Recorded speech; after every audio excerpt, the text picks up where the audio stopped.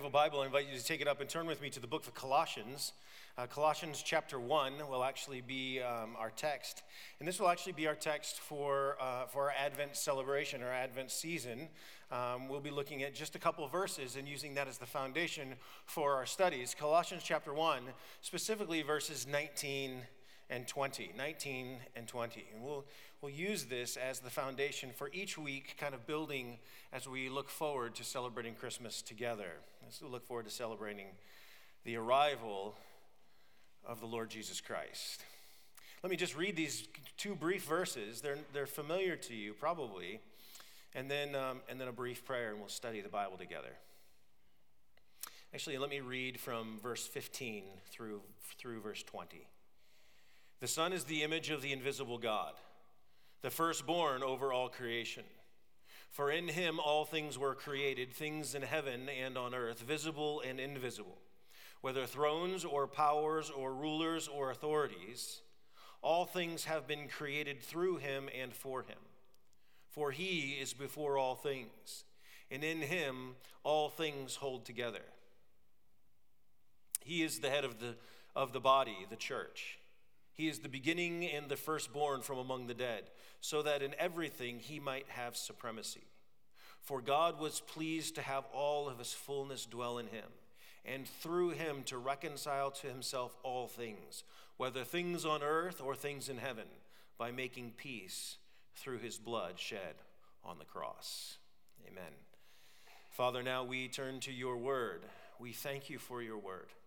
And we pray that you, by your Spirit, will open up our minds and our hearts and indeed our lives in order that we might be able to hear from you. In the name of Jesus, we pray. Amen. Well, I wonder if you are ready for Christmas, if you've got your plans, all things decorated. Are you ready? We are. We've been for a while. I nearly broke my neck hanging lights on our house, but I didn't, and that's good. But Christmas has always been a fun time for us, celebrating.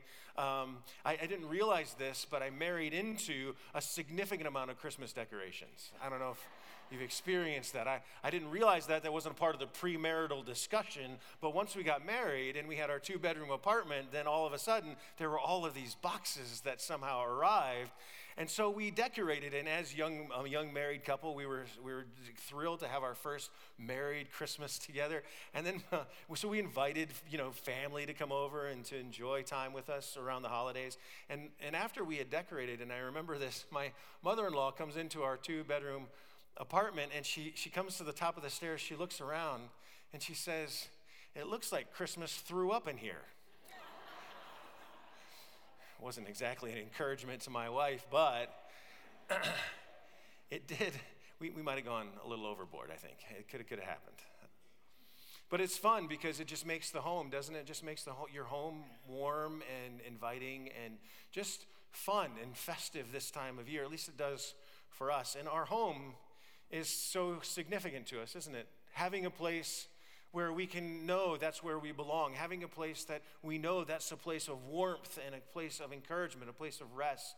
Home, a place where we can dwell, is so significant for us, for all of us, to have a dwelling place. Christmas is about dwelling. God has chosen to dwell among us. That's what Christmas is about. God chose to send his Son, Jesus, leaving heaven to come and dwell on earth, to come to earth, Creator God entering into his own creation to rehab, to rebuild, to redeem the creation that he had made. Jesus entered into creation to dwell among us. Theologians call it the Incarnation, the enfleshment, the incarnate of God. This morning I would like to give some time thinking about the Incarnation, God dwelling among us, God making his dwelling among us. In the book of John, chapter 1, the first chapter, the beginning of the Gospel of John, then he says this. This is what John writes. "In the beginning was the Word," meaning Jesus, "and the Word was with God, and the Word was God. He was with God in the beginning." That Jesus, the Word, has always been with God, that Jesus, the Word, is indeed God. There was never a time when God did not exist. He has always existed. Christ has always existed. The Trinity, the God the Father, God the Son, one God, three persons, always been, never created. Jesus wasn't. He was with God in the beginning. And then John in his gospel continues on in verse 14 of that same chapter, of chapter 1, says, "And the Word became flesh and made his dwelling among us. We have seen his glory, the glory of the one and only Son, who came from the Father, full of grace and truth." This Word, who was with the Father, who has always existed, became flesh and made his dwelling among us, made his home among us, made his living among us, came to be among the very creation that he had made. And then into our passage that we just read in Colossians chapter 1, verse 19. "And for God was pleased to have all of his fullness dwell in Christ," in him. God the Word has always existed. God the Word took on flesh, entered into space and time. And God the Word was the very fullness of Almighty God in Christ himself. This is what these scriptures tell us about who Jesus is. Jesus is the true Word who came from the Father. He became fully human, and all of the fullness of God, it was in him and is in him. Fully God, fully human. And God was pleased to have all of his fullness dwell in him. And John says, "And we have seen the glory, we have seen his glory, the glory of the one and only Son." The Incarnation. And it's staggering. The Incarnation of Christ is absolutely staggering. Are you staggered? I'm looking at you. You don't look terribly staggered. Probably because you hear this every year, don't you? If you're in church. Maybe this is new to some of you, but for many of us, it's been around. I just want to take a moment, and I want to remind you and remind us of the weight and of the holiness of God. The Incarnation is shocking. It is absolutely outrageous to think that an infinite and a holy God would voluntarily become finite to live with unholy sinners. It's absolutely ludicrous to think such things. The holiness of God is a fearful thing. If we want to know God and ourselves, then we must begin by seeing how much God loves his own holiness and cherishes his own purity. And if we don't start there, then we cheapen the gospel message, and we turn Christmas into nothing but good feelings and making it holly and jolly. That's not what Christmas is about. We must begin by recognizing the holiness and righteousness of Almighty God. A.W. Tozer put it this way. He says, "Unless the weight of the burden is felt, the gospel can mean nothing to man. And until he sees a vision of God high and lifted up, there will be no woe and no burden. Low views of God destroy the gospel for all who hold them. Unless God is high and lifted up, there will be no woe, there will be no burden." You see, under the Old Covenant, in the Old Testament, the people of God responded to the holiness of God. When they responded, they responded with awe and reverence. When Moses met the Lord, he hid his face from God. He hid his face from God because he was afraid to look at God. And then years later, Moses said, "God, show me your glory." And God said, "No one can look on my glory and live." And so he passed by and protected Moses. When the Ark of the Covenant, which was the representative for the very presence and glory of God with those people, was taken captive. It was taken captive. And there were men, when they were retrieving it, there were men that actually looked into, all they did is they looked into the Ark of the Covenant. And by looking into then God struck down 50,000 men that day for looking into the very Ark of the Covenant. When David had the ark transported to Jerusalem, there was wobbling and it was starting to fall off, and one man reached out his hand to help stabilize the ark, and he was immediately struck dead by God. And the people said, Who can do this? Who can be in the presence of this God? If you were to look in Ezekiel, the first chapter, Ezekiel gets a vision of God. The whole first chapter talks about this vision, and at the end, he says, this is the glory of God, and he falls down to his face in front of this vision of God. The people trembled in the very presence of the holiness and weight of God. Not only did the people tremble in the presence, but God himself spoke of this. God himself frequently spoke about his glory and his holiness. In Isaiah, he says, who has measured the Spirit of the Lord? Or what man shows him his counsel? All the nations are nothing before him. They are accounted by him as less than nothing and emptiness. Isaiah 40. You remember the story of Job? Some of you may remember that Job went through all of this difficulty and turmoil and tragedy in his life, and he was questioning the very character of God, and how does God respond to him? Who is it that darkens the counsel by words without knowledge? Where were you when I laid the foundations of the earth? Where were you, Job, when I laid the foundations of the earth? This is why the Incarnation is a shocking miracle. Because in Christ, we have a change in the way in which God has disclosed him. It affects the way God has chosen to display himself. Our holy and transcendent God, who told Moses, no man shall see my face and live, became incarnate, took on flesh, and people saw him, and they lived.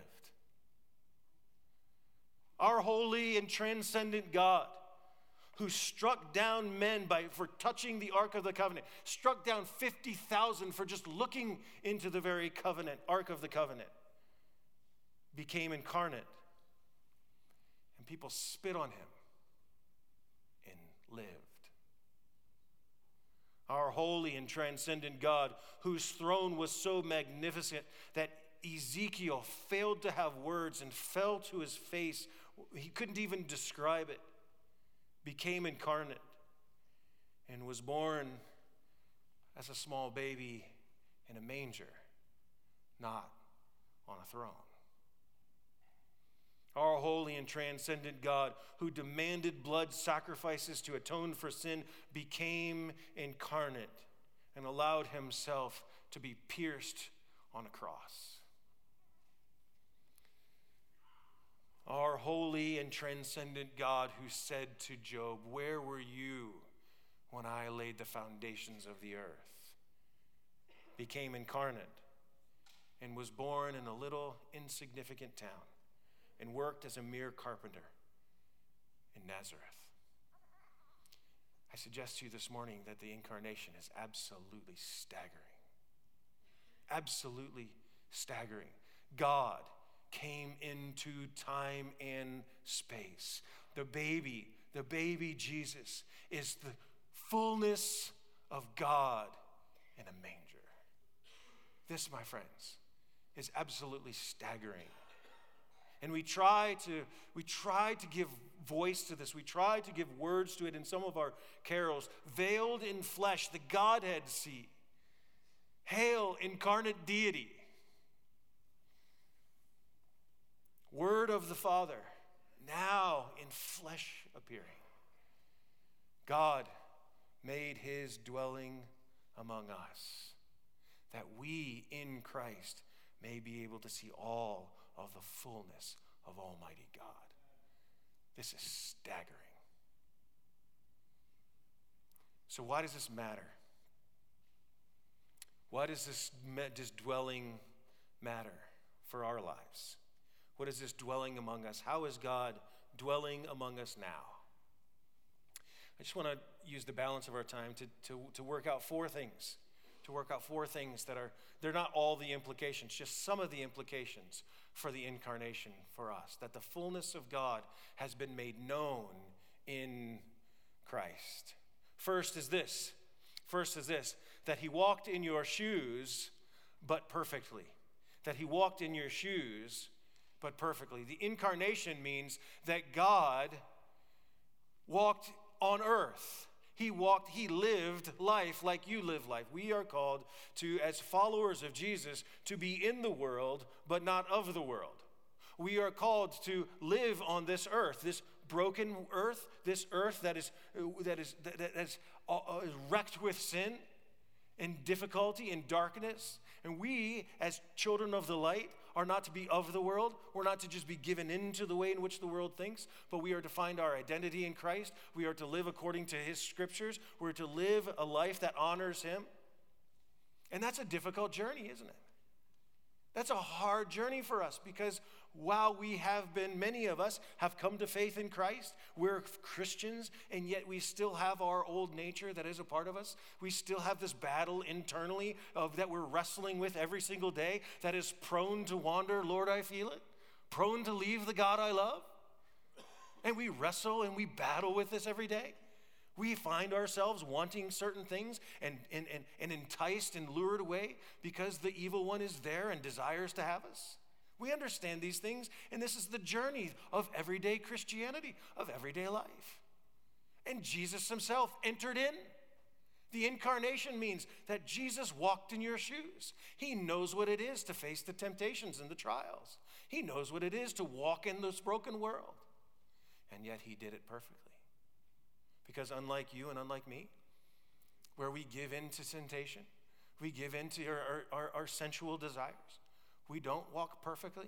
We sometimes say things and allow the brokenness of our own hearts and the brokenness of others to lure us away from Christ exalting life that we're supposed to live. We don't get it right, but he did. The incarnation of Jesus Christ means that God himself came, took on flesh, and lived the perfect life that you and I couldn't live, and he did it in your place. Because of the holiness, the holy demands of Almighty God. Do you understand the holiness of God? The fearful wrath of God? And yet, it's not on you? Why? Because Jesus came and lived the perfect life that you couldn't live. He did it in your place and in mine.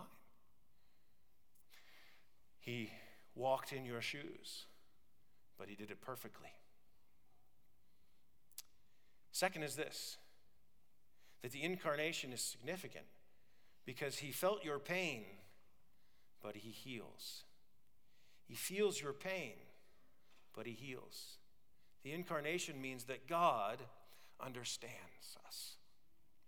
Hebrews chapter 4, verse 15 says, "We do not have a high priest who is unable to sympathize with our weaknesses, but we have one who has been tempted in every way, just as we are, yet was without sin."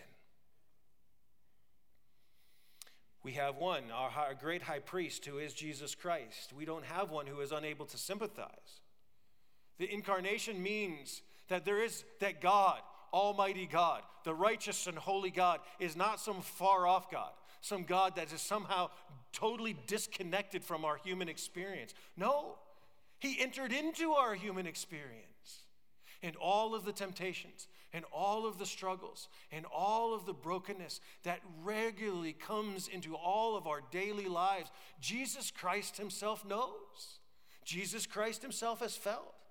Because why? Because Jesus was born in the same earthly circumstances that we are, though at a different time. But he was born of a woman under law. In fact, he lived in the first century without all of the modern conveniences. There was no cell phones, there was no cars, there was no Twitter, there was no iHome or whatever those things are now. He lived in the first century. His life was probably harder than ours. Jesus experienced the struggles of being a young boy, of growing up. He had brothers. And I presume, while Jesus was perfect, his brothers weren't. And if that means they're probably like my kids. And they nag each other and they make fun of each other and they drive their parents crazy. That's what happens with kids. And Jesus was one, a real kid. And then he grew. And he knew what it was to be tempted. Jesus became a teenager with all of the real things that happen with teenagers. He matured and he grew. We cannot just sort of divorce Jesus' humanity as if somehow he didn't have stinky armpits like the rest of other. We can't do that. That is to take away from his humanity. Jesus became a teenager and knew all of the temptations of teenagers. He experienced public ridicule. Jesus was one who knew what it was to face shame. He knows what it is to be hungry. He knew what it was to be thirsty. He knew what it was to be tired and to grow weary in the journey. And when he hit his finger with a hammer, he knew what it was to experience real pain. It hurt. I assume he hit his finger with a hammer. He suffered unbearable pain on the cross. And Jesus experienced something that you and I have yet to experience, and that Jesus himself experienced death. He can sympathize with the brokenness of your heart, the brokenness of your life, the shame and the guilt. He understands. He knows. The horrible things that people have said, the things that you've had to endure, the failures in your life. We do not have a high priest who is unable to sympathize, but one who was tempted in every single way and yet was still without sin. He understands what it is to enter into your pain. But he didn't stay dead, you see. And therefore, he, in the cross of Jesus Christ, has the power to heal. Because on the cross and through his glorious resurrection, he therefore he broke the power of sin and death and hell over his creation in order that he can enter into your pain, not just to give you a hug, but in order to provide real hope, to provide real healing in the life of those who are his people. There is hope and there's healing in Christ, and a hope and a healing in Christ that nothing else can give. Nothing else. The incarnation matters because he entered in to your pain, our pain, and yet he traveled through our pain and through death onto the other side in order that he might provide real hope and real healing for those who will believe in him and entrust themselves to him. The incarnation matters. Thirdly, the incarnation matters because he came near, Jesus came near to send you far. He came near to send you far. Jesus came near to us so that he could live the life that we couldn't live. Jesus came near to us to enter into our pain, to be tempted in every way, and yet do it without sin. And Jesus came near, not just so that we could hang out with one another, but so that other people might be able to experience the gospel of Jesus Christ, so that we could be sent. Elaine Heath puts it this way. In the incarnation is a constant subversion of power and privilege in religious leadership. The incarnation confronts us with a God who came to us naked and vulnerable, to live among us and to express the divine love as a faithful neighbor. What does it mean to truly worship this kind of God? It means showing up. It means paying attention to our actual neighbors and loving them in ways that matter to them. It means foregoing all privilege and power as we journey with others to heaven. It means a daily surrender of ego. Jesus humbled himself, took on the form of flesh. He denied himself. He emptied himself of the privilege of God in order that he might be able to take on the form of flesh. He didn't cease to become God, but he chose, it says, Philippians 2 says, he chose not to use things, the powers that were his right.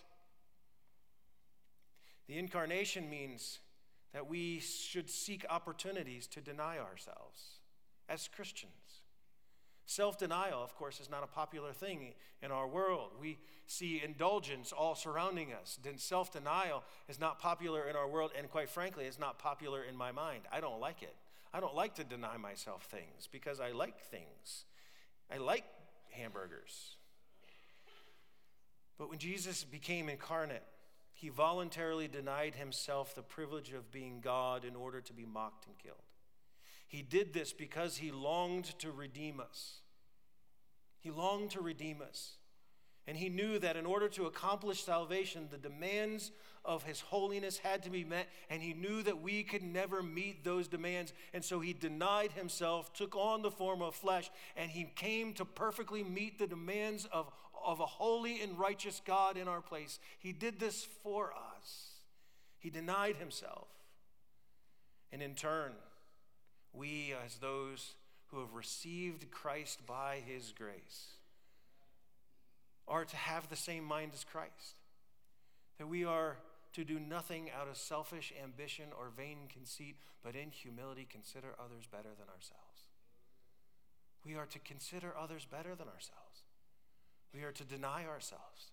We are to love others for Christ.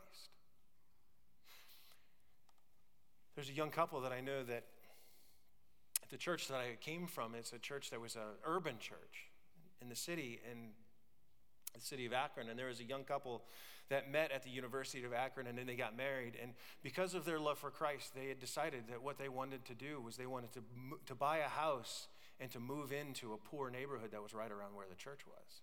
And so that's what they did. They bought a cheap house, and it was a terrible house, to rehab the house. But the whole purpose of them going, he worked for the YMCA, which was just a couple blocks away. But the whole purpose was that they would actually move into and dwell in this neighborhood, that they would get to know their neighbors, that they would actually reach out and be able to help their neighbors start to make their homes nicer, to start to make their yards nicer, to be able to, so that that neighborhood, the whole purpose of their life was to be able to dwell in that neighborhood, to make their dwelling there so that they could help redeem and rehab that particular neighborhood. That's what they were spending their life doing. That's what they are spending their life doing. It sounds a lot like what Jesus did for us, doesn't it? That God himself left a place, he left the glories of heaven. That he came down into, he dwelt among us into the brokenness and pain and difficulty of our world in order to rehab, to rebuild, to indeed redeem. And he died and he rose again, and one day he will make all things new. We need to spend our lives. How can we be spending our lives? Because that's Christmas. That's the incarnation. That's the gospel. That's Christ. Well, finally this. The incarnation, he came so that you can see. He came so that you can see. The incarnation happened.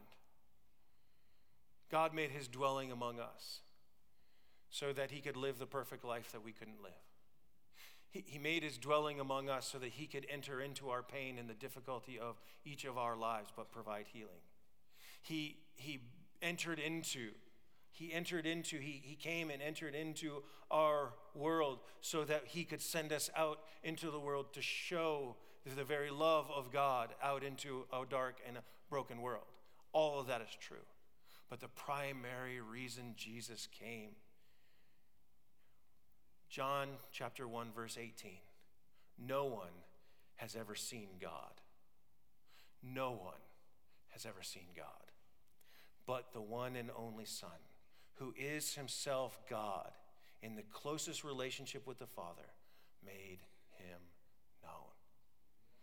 The primary reason Christ came was so that you and I could see God, Colossians tells us that all of the fullness of God was found in the manger.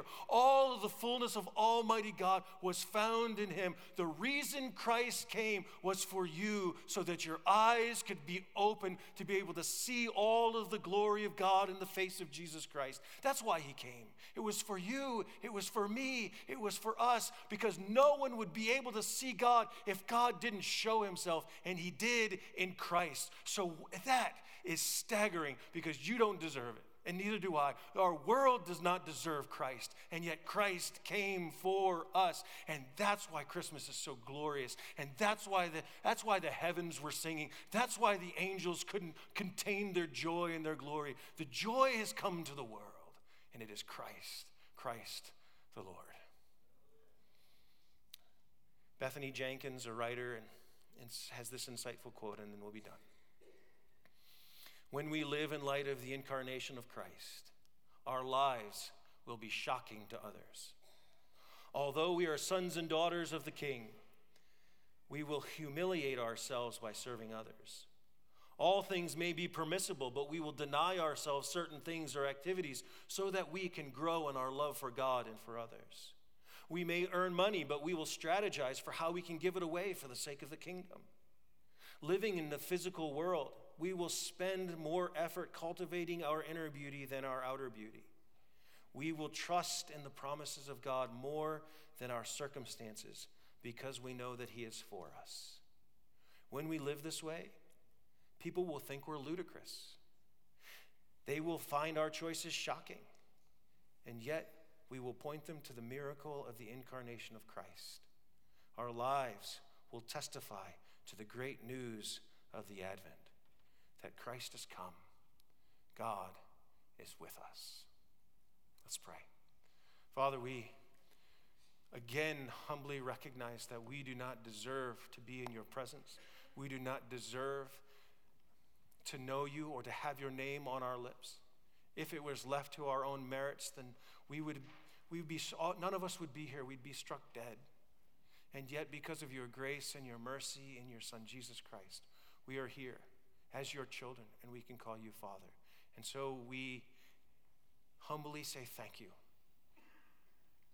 and ask that the words of our mouths and the meditations of all of our hearts this day and this week will be pleasing and honoring to you. In the name of Jesus we pray. Amen.